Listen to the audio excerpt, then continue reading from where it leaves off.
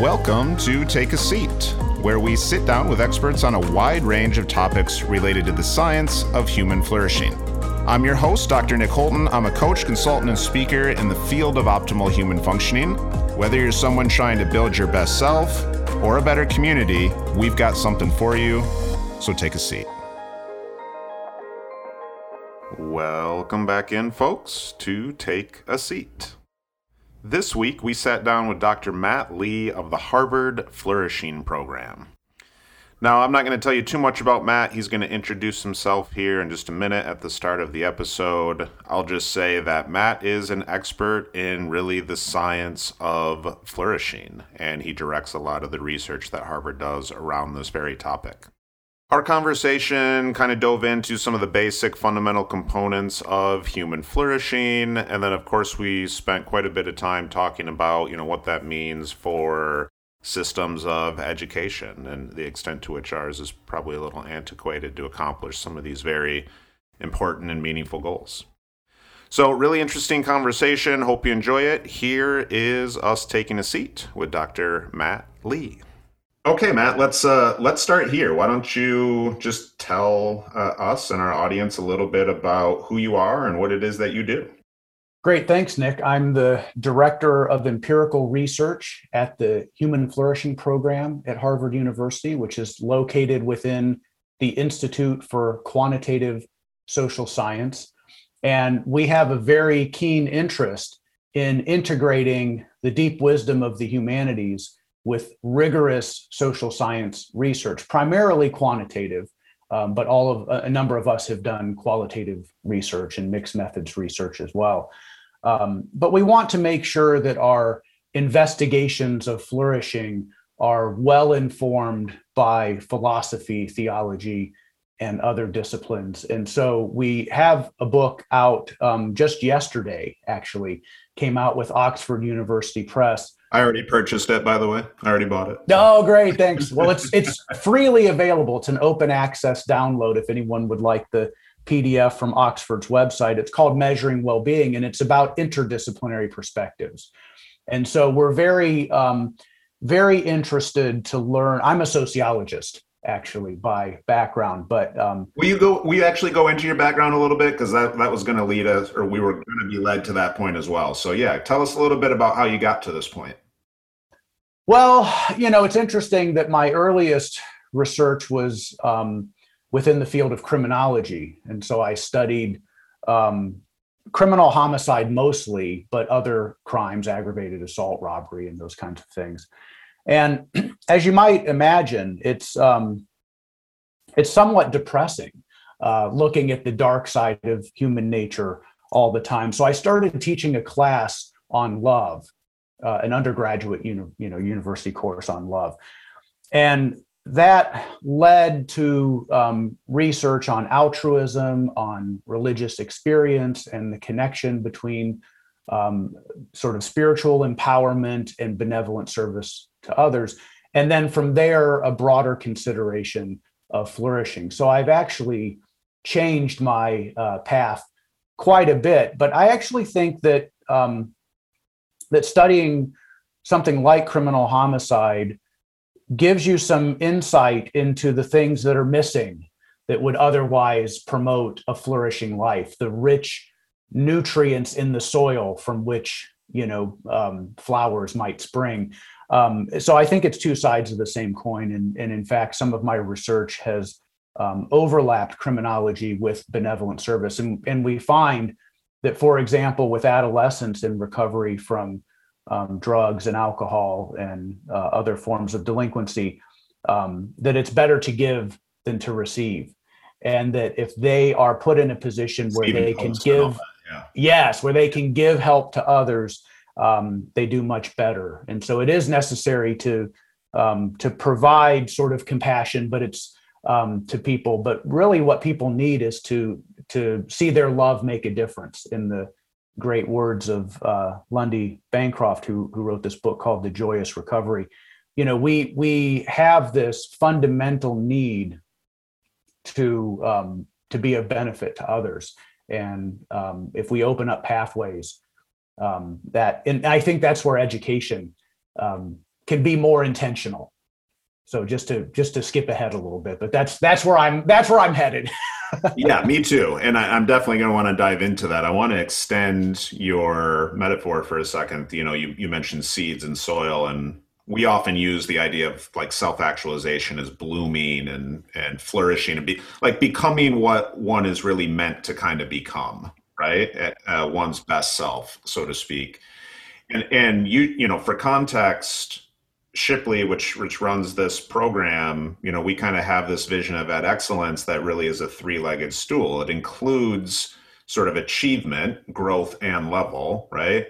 In various domains, not only academic, I would say. But the other two legs are really like individual well-being and collective well-being, right? And I think what I hear you saying is the seeds matter, but you really can't separate what happens to the seeds from the soil that surrounds it.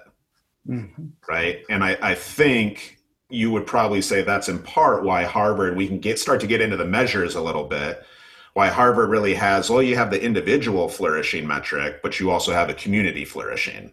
Mm-hmm. Right. Okay. Harvard's objective is really, you can correct me if I'm wrong, or lend really rigorous science, right? Mm-hmm. And blend it with things that might be in some ways considered kind of softer sciences, right? Philosophy and the liberal arts and things like that, if science at all, right? Mm-hmm. And really kind of find, I think, it's not an either or, it's a both and, right? Yes, that's absolutely right. Great. So Harvard's got this mission. You're helping execute it, right? One of the big takeaways have been these two measures, individual flourishing, community flourishing. Will you just tell us a little bit about those measures, kind of what makes them up? Sure. So one of the things that we've tried to do is to find domains that nearly everyone can agree upon. And so there are other aspects of flourishing that may not be included in these sort of baseline measures, but we want broad uptake. And so we have a measure, for example, of spiritual well-being. And for spiritual people, you might want to include that, but not everybody would want that necessarily. So our measures, I'll start with the individual flourishing measure. We frame that in terms of 5 fundamental domains. And then there's a 6th domain that sort of enables us to achieve these other ends. But the 5 domains are happiness and life satisfaction, physical and mental health, meaning and purpose, character and virtue, and close social relationships. Almost all people value these domains as ends in themselves, not merely so they can attain other ends, but for themselves, for their own sake. We would add freedom from worry about financial and material problems as an enabling domain of flourishing at the individual level. So if you're constantly worried about your physical safety or your ability to pay your rent or something, that might interfere with the attainment of these other ends. But we see this as sort of a consensus model that most, we get very little pushback on these domains. Most people do seem to value them. And then at the community level, and I should say these are subjective. And so we do stress the value of measuring subjective and objective aspects of well-being. In other words, for the audience, like the way this measure works is you give this measure to a person, they provide what are called self-report, responses. And so they're basically saying, here's how I'm assessing my own state in this particular moment, right? That's right. And in fact, someone who, has multiple physical health conditions might feel pretty good and might appraise their physical health in relatively good terms, even though they're dealing with a number of illnesses. And so it's important that we understand both the objective and the subjective there. And the same thing applies at the community level.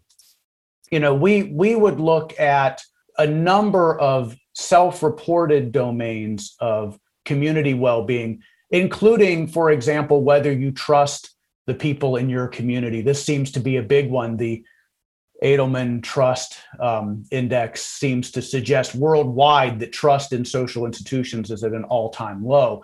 So it's important to ask people for their own perception of whether they trust their community, they trust the leaders in their community. And so that's one. But we can also ask about more objective conditions, such as the infrastructure.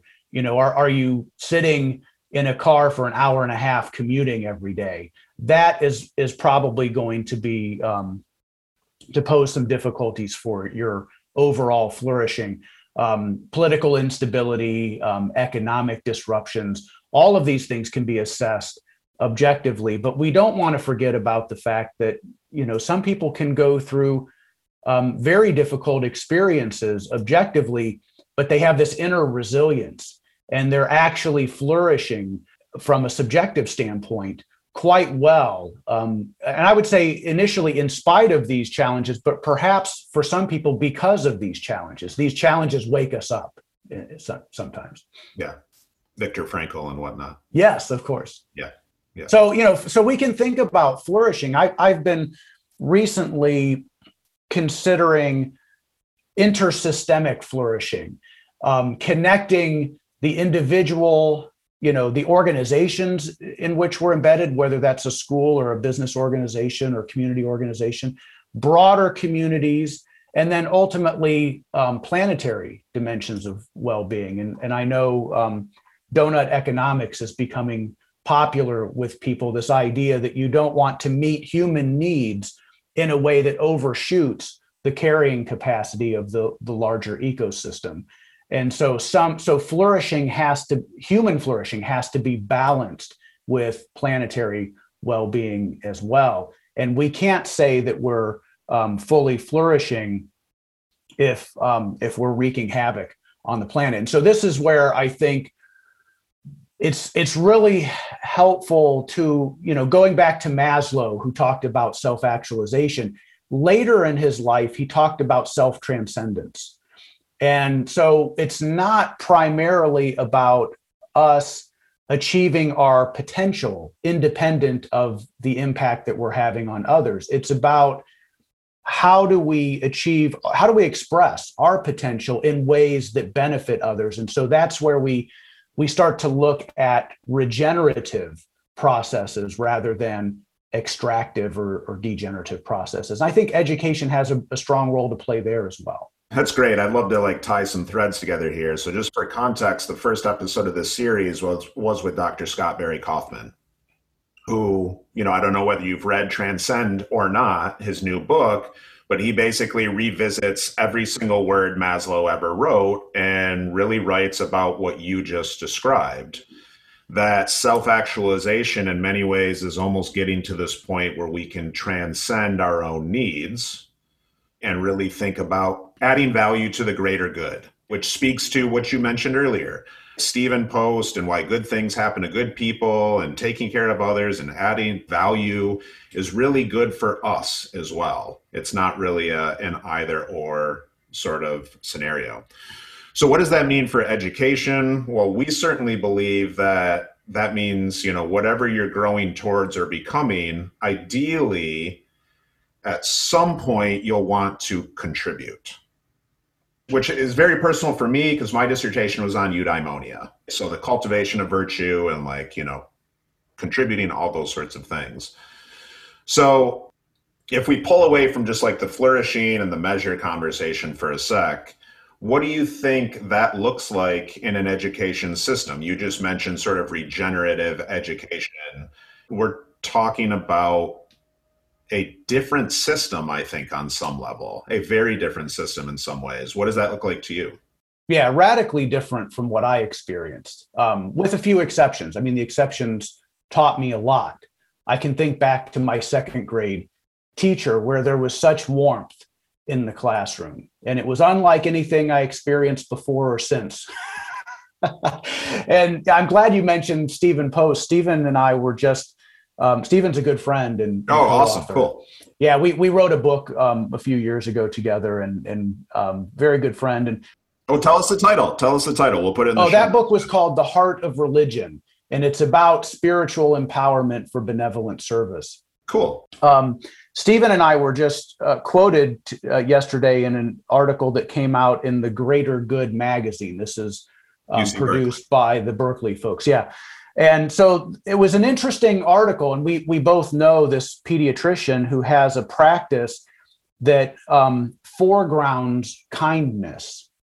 It's not just about your physical health. It's about how you're learning as a child through your interactions with your pediatrician to become more kind, and all of the benefits that will accrue to others and to you, to your own physical health over your life course. And so Stephen and I were both quoted on the importance of kindness for physical well-being, which is, I think, catching on. And that's what I think we see in the most regenerative education spaces. So I've been asking this question about any context in which I find myself. Are we becoming more fully alive in this setting? And we know from, Gallup and others have talked about the school cliff, where students become less engaged over time. I think something like 8 out of 10 elementary school students are engaged, and then it drops to 6 out of 10 in middle school, and then 4 out of 10 in high school. And then if you extend that to teachers, only about 30% of teachers, 3 out of 10, are fully engaged. And so it seems like this process is designed to disengage us. And this is why, I think this is one of the reasons why Ken Robinson's TED Talk is the most popular one, with 70 or 80 million views. I forget however many, but the title was, "Do Schools Kill Creativity?" Which, by the way, Matt, the late Ken Robinson, rest in peace. Like, obviously he's a big miss. That's the TED Talk that basically pushed me into my dissertation program. Oh, that's interesting. Well, why does it resonate with 70 million people? Because it speaks directly to our experience, and we experience something in education that is profoundly regenerative and transformative and super rare, and sometimes only in the extracurriculars, not in the core classes. So he says, I just love this phrase, which I've basically committed to memory, which is that as children grow up, we educate them progressively from the waist up, and then we focus on their heads, and then slightly to one side, meaning sort of the left brain rather than the right brain. And so, he talks about, why don't we incorporate dance into our education every day the way we do math, and so all of this kind of thing. So I think that what's really important for us to ask about education or about any other space is, what is regenerative here, or what is extractive?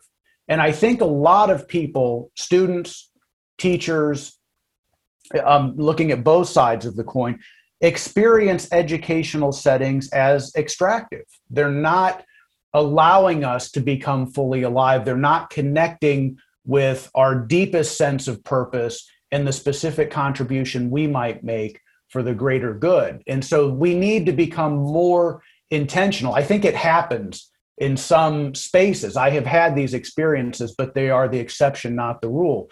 So if we ask this question, am I becoming more fully alive through this education process? Am I experiencing a sense of regeneration here? The seed. Yes. Right? Yes. Are you sprouting? Right. Or are you withering? Right. And I can look around and ask, how are the teachers doing? How are the other students doing? And so what is it about the conditions of the soil here that might need enriching so that we're oriented towards full flourishing, not just for myself, but for all people without exception, in a planet that's healthy overall, that's not being degraded because all of our broader processes are just as extractive as what we experience individually in the education system. So are we enriching the soil? I mean, there's a big movement now in terms of regenerative agriculture, pointing out that we're turning living soil into dirt, dead useless dirt. And this is an existential threat for all life on Earth. To what extent does that process of turning living soil into dead dirt mirror our experience as individuals going through an educational sort of assembly line or machine? And so I think that these start to orient us to the different domains of flourishing that I alluded to earlier. And if we really treasure flourishing, then why do we only measure sort of academic proficiency? And maybe we ask students if they're depressed or slightly less depressed or whatever, but we don't routinely make it a point to signal that we care about flourishing by even asking about it, and then by trying to measure and intervene accordingly. So there's much work to be done, and I'm glad to be talking with you, because I know you're promoting this in so many ways in your own work, and Shipley as well. I'm really glad to have connected with Shipley. Yeah, well, thank you. We feel the same about you, and at some point I'm going to want to chat maybe a bit about our work together with the consortium and the conferences and things of that nature. But at the moment, I really, really love so much of what you said, and want to tie it together with some things we've touched on in other episodes. So the title of SBK's episode was Inspiration, Not Evaluation. And that's what I think, frankly, I hear you saying, right, is sprouting, not withering. And remember, he's coming very much from a humanistic perspective as well, and Maslow, and like, how do we help human beings become their best selves? Regenerative, not just pulling out, sort of in a very utility-driven way, what these people can provide to an economy or GDP, right? Like, that's not ultimately what's going to create really profound change and collective flourishing, right? And GDP is not a regenerative measure itself. It actually goes up the more extractive the processes become, up to a point. It's a short-term metric. In the long run, GDP will fall. So the interesting question, I think, is, what does that mean for the soil then, right? And the system, and sort of how we surround people. And, we had Lydia Denworth on, who's written a terrific bestseller on friendship. And she talked about a lot of times the way we isolate or seclude or push people away from, like, leveraging friendships and social settings and classrooms and learning and things like that. Like, that might be a consideration for the soil. Because you look at any model of flourishing, Harvard's or anyone else's, and there is one consistency across it all, and that's positive relationships. You're right? You just can't find a model. I think you can correct me if I'm wrong, if you're aware of one, right? That excludes it. Yes. We had Stephen Kotler on, and he talked about studies that show, like, one of the best predictors of quote unquote grittiness in learners and high schoolers is how much flow they experience in a given activity, right? Those sorts of things. And so what I think I hear you saying is, how do we really kind of till the soil in a way that leverages these things that we're finding out about human flourishing and optimal human functioning, right? Here's the pushback, and I want to ask you about this specifically, and you know this all too well. What about achievement? And I understand why, but I love to tease out a little bit. When people look at the Harvard measure, what's absent from that compared to a PERMA measure or something along those lines? Well, a lot of times it's that achievement lens. And then people will say, well, why do schools exist? Academic achievement, to learn stuff like that. So what do you say to that and that sort of natural tension? I, by the way, don't think it's either or. That's why I love flow. I think there's yes, a band. Right. Well, that's what I'm going to say as well. What I've discovered from my own experience as a student, but also working with students, is that if students are dysregulated, then learning is impossible. And so I always now start my classes with a one-word check-in.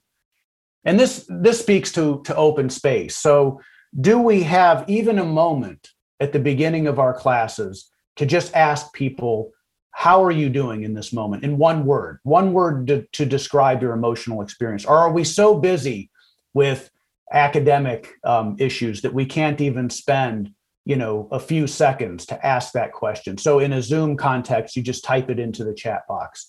Some students say that they're energized. Some students say that they're grieving. Some students say that they're exhausted, the full range of experiences. And so once we connect with each other and can regulate, this is the sort of, what do they call this? This is Bruce Perry's neurosequential model. So once you regulate, then you can start to relate to people. And that was your point before about the importance of relationships. And then once you've related successfully, then you can move on to reason. And then you can learn. But there's a great book that I like to promote whenever I can. I was walking through the education library at Harvard, and the title jumped off the shelf at me because it's so unusual. The title is We Dare Say Love. And it was a book about the Oakland Public School District that was under a federal order to do something about really terrible racial disparities in achievement and in the use of punitive measures against students. And so they opened this sort of liminal space where you could experiment, you could try something different. And the school district was able to bring in community leaders to help run some classes. They didn't necessarily have traditional educational credentials, but they had love. And so they brought in, well, they started with a listening process, and they decided that love was going to be the foundation of everything that they did. And it was enormously important because some of the learning difficulties and the academic disparities stemmed from a lack of trust, a well-earned lack of trust in the adults in the system, administrators and teachers. And so how do you begin to create a regenerative context? It has to start with love. So, there's great books on this. The Challenge to Care in Schools by Nell Noddings says that the caring relation is the ultimate reality of life. And there's a university in California that has engraved into the stone outside one of its buildings, the pursuit of truth in the company of friends. So if we create an open space where we can relate to each other as human beings, I think the learning becomes deeper. And so we're not trying to replace a focus on achievement with something that's at odds with it. We just know that achievement's already measured to death. So we don't necessarily need that. Our society loves to try to measure achievement. And so there's nothing wrong with assessing that, but it becomes such a narrow fixation that it stamps out the most important thing, which is love, and creating this caring community in which we can explore not only, what we're doing in this math class, for example, but, what's the point of this? Where are we headed collectively with our mathematical learning? And there's a great book I would recommend to everyone, Mathematics for Human Flourishing by Francis Su. And Francis Su was a graduate student at Harvard in the doctoral program and was very close to dropping out. And an act of loving grace by a faculty member kept him in the program. And he carried that with him into how he, basically does everything, grounds everything in flourishing. And interestingly enough, the final chapter of that book is on love, because love is sort of the virtue that gives unity to all the other virtues. And so math is a pathway to flourishing because it helps us see the unseen. There's something that math allows us to do as human beings that we can't do without it. And so we need to help everyone gain that capacity in order to fully flourish, in order to make the most difference in the world and to participate in deep communion with other people. We have to have these shared languages. And so I think it's just wonderful the way this book talks about the point of mathematics is flourishing. And so it's not that this student is good in math and that one is not good, so let's focus on the good student and let's put the other student in another track or something. It's about the realization that everybody has a certain starting point and everybody can cultivate excellence in any subject or in any discipline. with the right kind of nurturing environment, a caring environment. And so Francis experienced an uncaring environment. And then one exception showed him an alternative.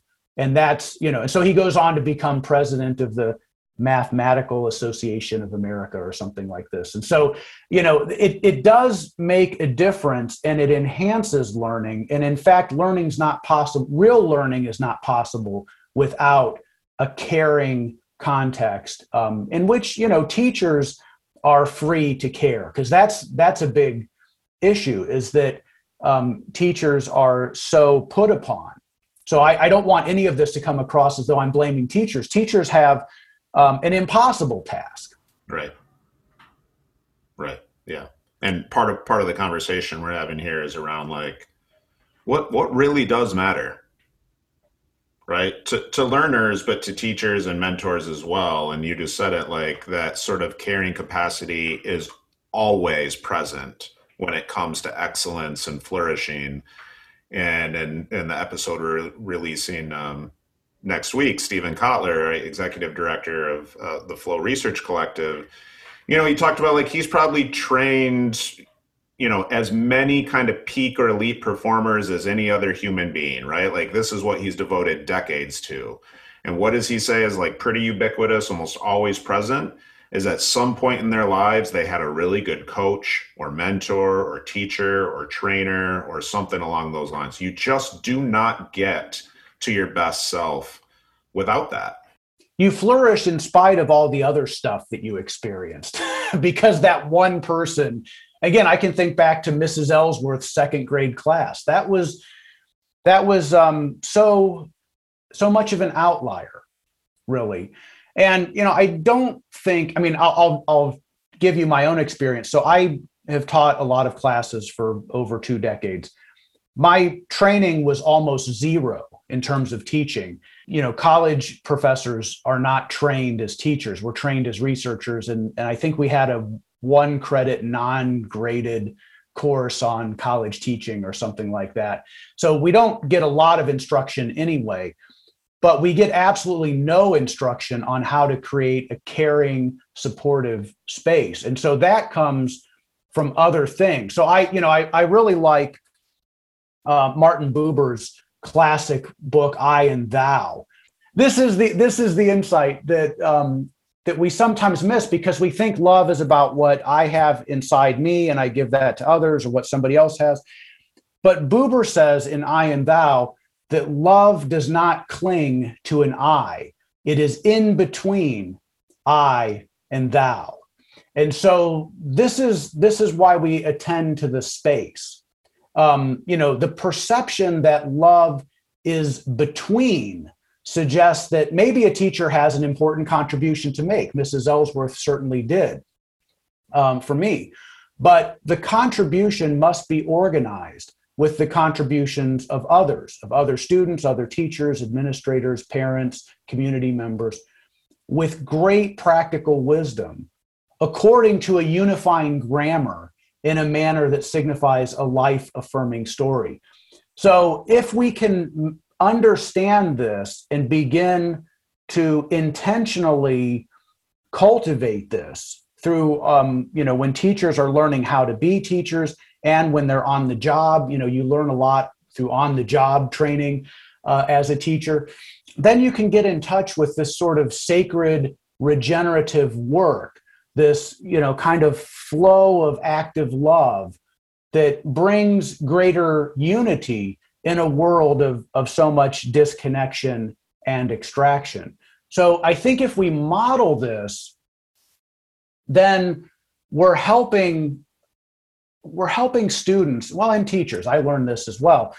We're helping all of us become more aware of the need to be making our own specific contribution to regenerative contexts in every sphere of life. So this is for the family, this is for the business, this is for the government, this is wherever we find ourselves. We can ask this question, is this context taking more than it gives or giving more than it takes? And that's really the fundamental question. And then we can use our mathematics and our other academic skills to serve that greater aim. And without that end in mind, we get the kind of aimless, disconnected, extractive, degenerative processes that we see throughout the world. So we have to model it at the small group level. But I really like this book on the science of abundance by Jim Ritchie Dunham. And he talks about co-hosting in 5 relationships all the time. And we're not trained or prepared to do this. So what are these 5 relationships? First, you have to co-host with yourself. You have to know yourself. And we spend so much of our time coping in various ways that we disconnect from our deepest selves. So we have to co-host with ourselves, and we have to be very, very clear about our values and what's healthy for us, and not be distracted by all of the pathways of unhealthy coping that are available to us. All of the, the World Happiness Report a couple years ago declared the United States a mass addiction society, and not just about substances, but working and shopping and eating and all these other things. So we need to co-host with ourselves very deeply and very skillfully. We need to co-host with the other person that we're with. We need to co-host with the broader group in which we're embedded. We need to co-host with nature, and we need to co-host with creative spirit, which for some people will call that God. But if we're doing all of this co-hosting simultaneously, then it becomes, I think, much more difficult to wittingly or unwittingly participate in extractive processes, because you can see the damage, for example, if you're co-hosting with nature, that you're inflicting on nature. You can see the damage you're inflicting on yourself. You can see very clearly the damage you're inflicting on others. So you will reject extractive processes if this has been part of the conditions of your soil as you are growing and flourishing. And so I think we can be more intentional about this in our educational spaces. And this is what I've been trying to do with great collaborators for over a decade, as I got really sort of burned out on the conventional process.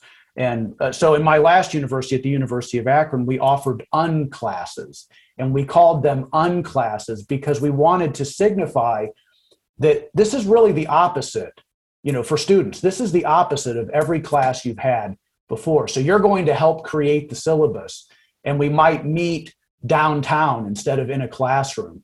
And we might not have, conventional grades throughout the semester. There might be space for silence and rest and contemplation. And then the project might be about you connecting more deeply with your best possible self, rather than just producing another, extractive piece of research where you take something from the community and never give anything back. And so there's a lot of decentering of the self that was going on in those kinds of spaces. And we had special permission from the administration to do this. Otherwise, probably most of us wouldn't have even tried. So that's where the space itself can become more supportive of open, caring, regenerative processes where we can all feel more fully alive. So I'm curious, I think it's worth pursuing and interesting. I don't know that it's a tension, but I think it's an area of nuance that sometimes gets lost in conversations around flourishing or more specifically positive psychology and things of this nature. You mentioned Jim Ritchie Dunham and this idea of kind of co-hosting and disconnecting. And so, for context, in the previous interview we just did, Paul Wong came up. And I mentioned him, and then actually Mike, one of the people we were interviewing, said, "Oh, that's so funny. Just his name came up last week as well." And of course, you and I exchanged a couple emails. And why do I bring up Paul Wong? Because I think there's what you described, which is people kind of tiring of viewing the human condition from only a deficit model, right? So in comes positive psychology and these other sort of approaches that say, like, how do we build the good and how do we really leverage those sorts of things? It's a different lens. And I think what Paul's suggesting, and I know he's coming in to teach a course, I think, at Harvard, maybe as a part of your program. And I just wrote up some commentary for him this morning, actually.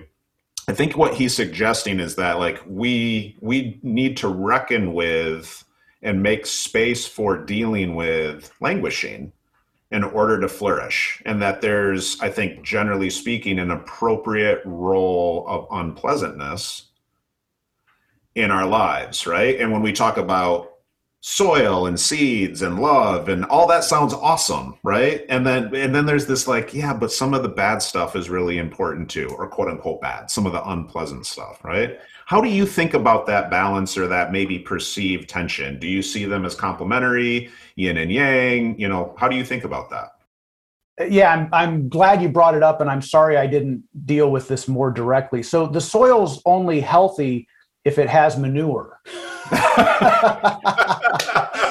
And there's this wonderful way of living that says, you know, I am the manure. I am the good and the bad. I am all of these things. And so I would share, again, from the book, Mathematics and Flourishing, the definition of flourishing in that book, which is wholeness.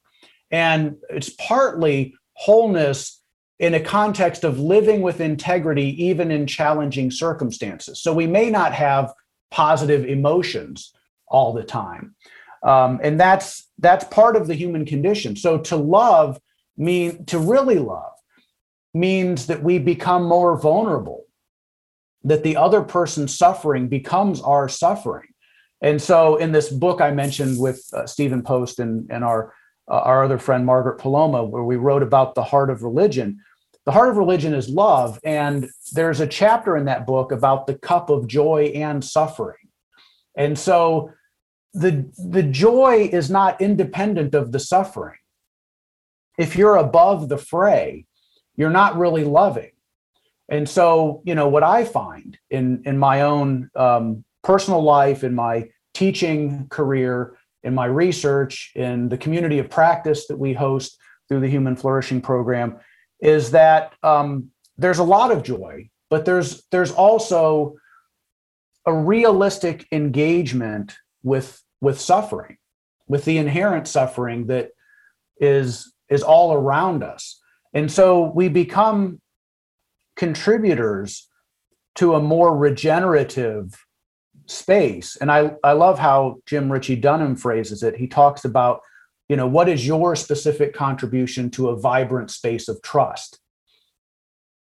So we contribute to trust by being open to the suffering, by noticing. So there's this journal article that I wrote with a graduate student and two undergraduates who had taken my classes, and we were talking about open space, and this came out in the Journal of Transformative Education.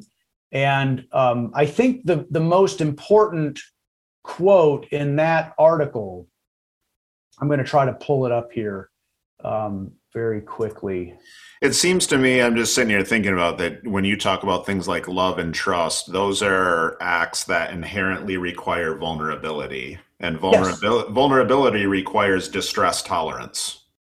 Yes, you have to be able to sit with uncomfortable emotions because you're not weighed down by empathy fatigue, but you're oriented towards meaningful, effective compassion. So you feel something, but you don't just sit there with the negative feelings. You're actually able to do something. And sometimes what we do is just be present to that. And that actually is healing. So this is the quote from this journal article.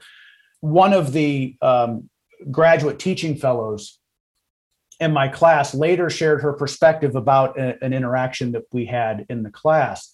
And she said, and I'll quote here, "Students experienced a moment of being seen fully, both in their strengths, but also in their flaws in a classroom context." So that's the quote. And we both agreed that this is a very rare occurrence to be seen fully, and not just as gritty overachievers, but as human beings with some uncertainty about, the mysteries of life, some sadness about the drift of political systems and other sort of large institutional processes. So is it possible within an education space to be seen fully, or is that only for the private sphere, for our family lives or our church communities or something? Is it possible in a workplace to be seen fully? And we have a project on compassion capability at the group level that is oriented towards, among other things, this idea of opening and closing boundaries so that people can bring in some of their personal life into the workplace setting and receive compassion.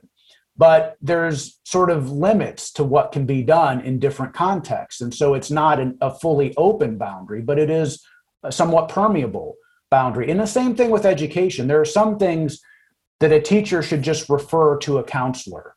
And in hospitals, a doctor should just refer to a chaplain. But if we're not in relationship and we haven't established a vital space of trust and we can't fully see each other, we don't even know when to make the referral.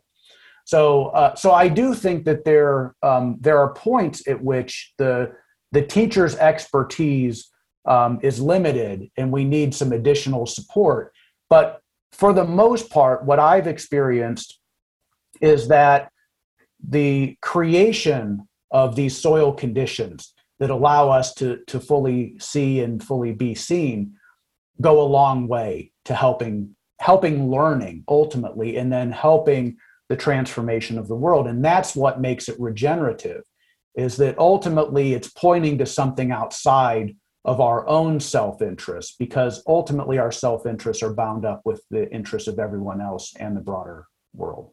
Transcendence, right? To bring it back full circle. That's right. Great. Yeah, that's beautiful. I want to be respectful of your time here. Will you tell us a little bit about where, folks can find you or contact you or learn more about the Harvard Flourishing program? I know you said you don't have social media, but... Well, I'm trying right now. I tried to open an account and it got shut down immediately. Someone was helping me upload content, and I guess they think that there's some kind of problem happening there. Okay. But anyway, so I'm trying to join social media. In the meantime, just go to the Human Flourishing Program's website at Harvard. And usually if you just type in Human Flourishing, we're one of the first hits in a search engine. But Human Flourishing at Harvard. And we have a page for our community of practice. You can learn more about that. We have lots of educators in the community of practice. We have a web app that will soon be available for download to the different phone platforms that's totally free, and you can assess your individual flourishing and some other measures, and you can be given suggestions about activities to enhance your flourishing. And so there's lots of free resources. All of our measures of flourishing and related constructs are in the public domain with a Creative Commons license. So with attribution, any school district can use them and as part of their dashboard that they're putting together. So we're just delighted to be in these conversations and talk about the importance of, again, as I think I alluded to, measuring what we say we treasure. And then once we measure it, we have to treasure it by doing something with it. So let's all go on this journey towards a more regenerative world. And I think it can start with education. Certainly the family and the church and other institutions have important roles, but we can be much more intentional and effective. Well said. Well said. So, Matt, this was a real pleasure. I'm glad we did this. This was a lot of fun. Thank you for making the time. Thanks, Nick. Always great to talk with you. Same here. So we'll talk again soon. Our show is produced by the Shipley School, an independent pre-K through grade 12 day school, rethinking education and daring to hope that we can, in fact, build a better future. Come on and join us.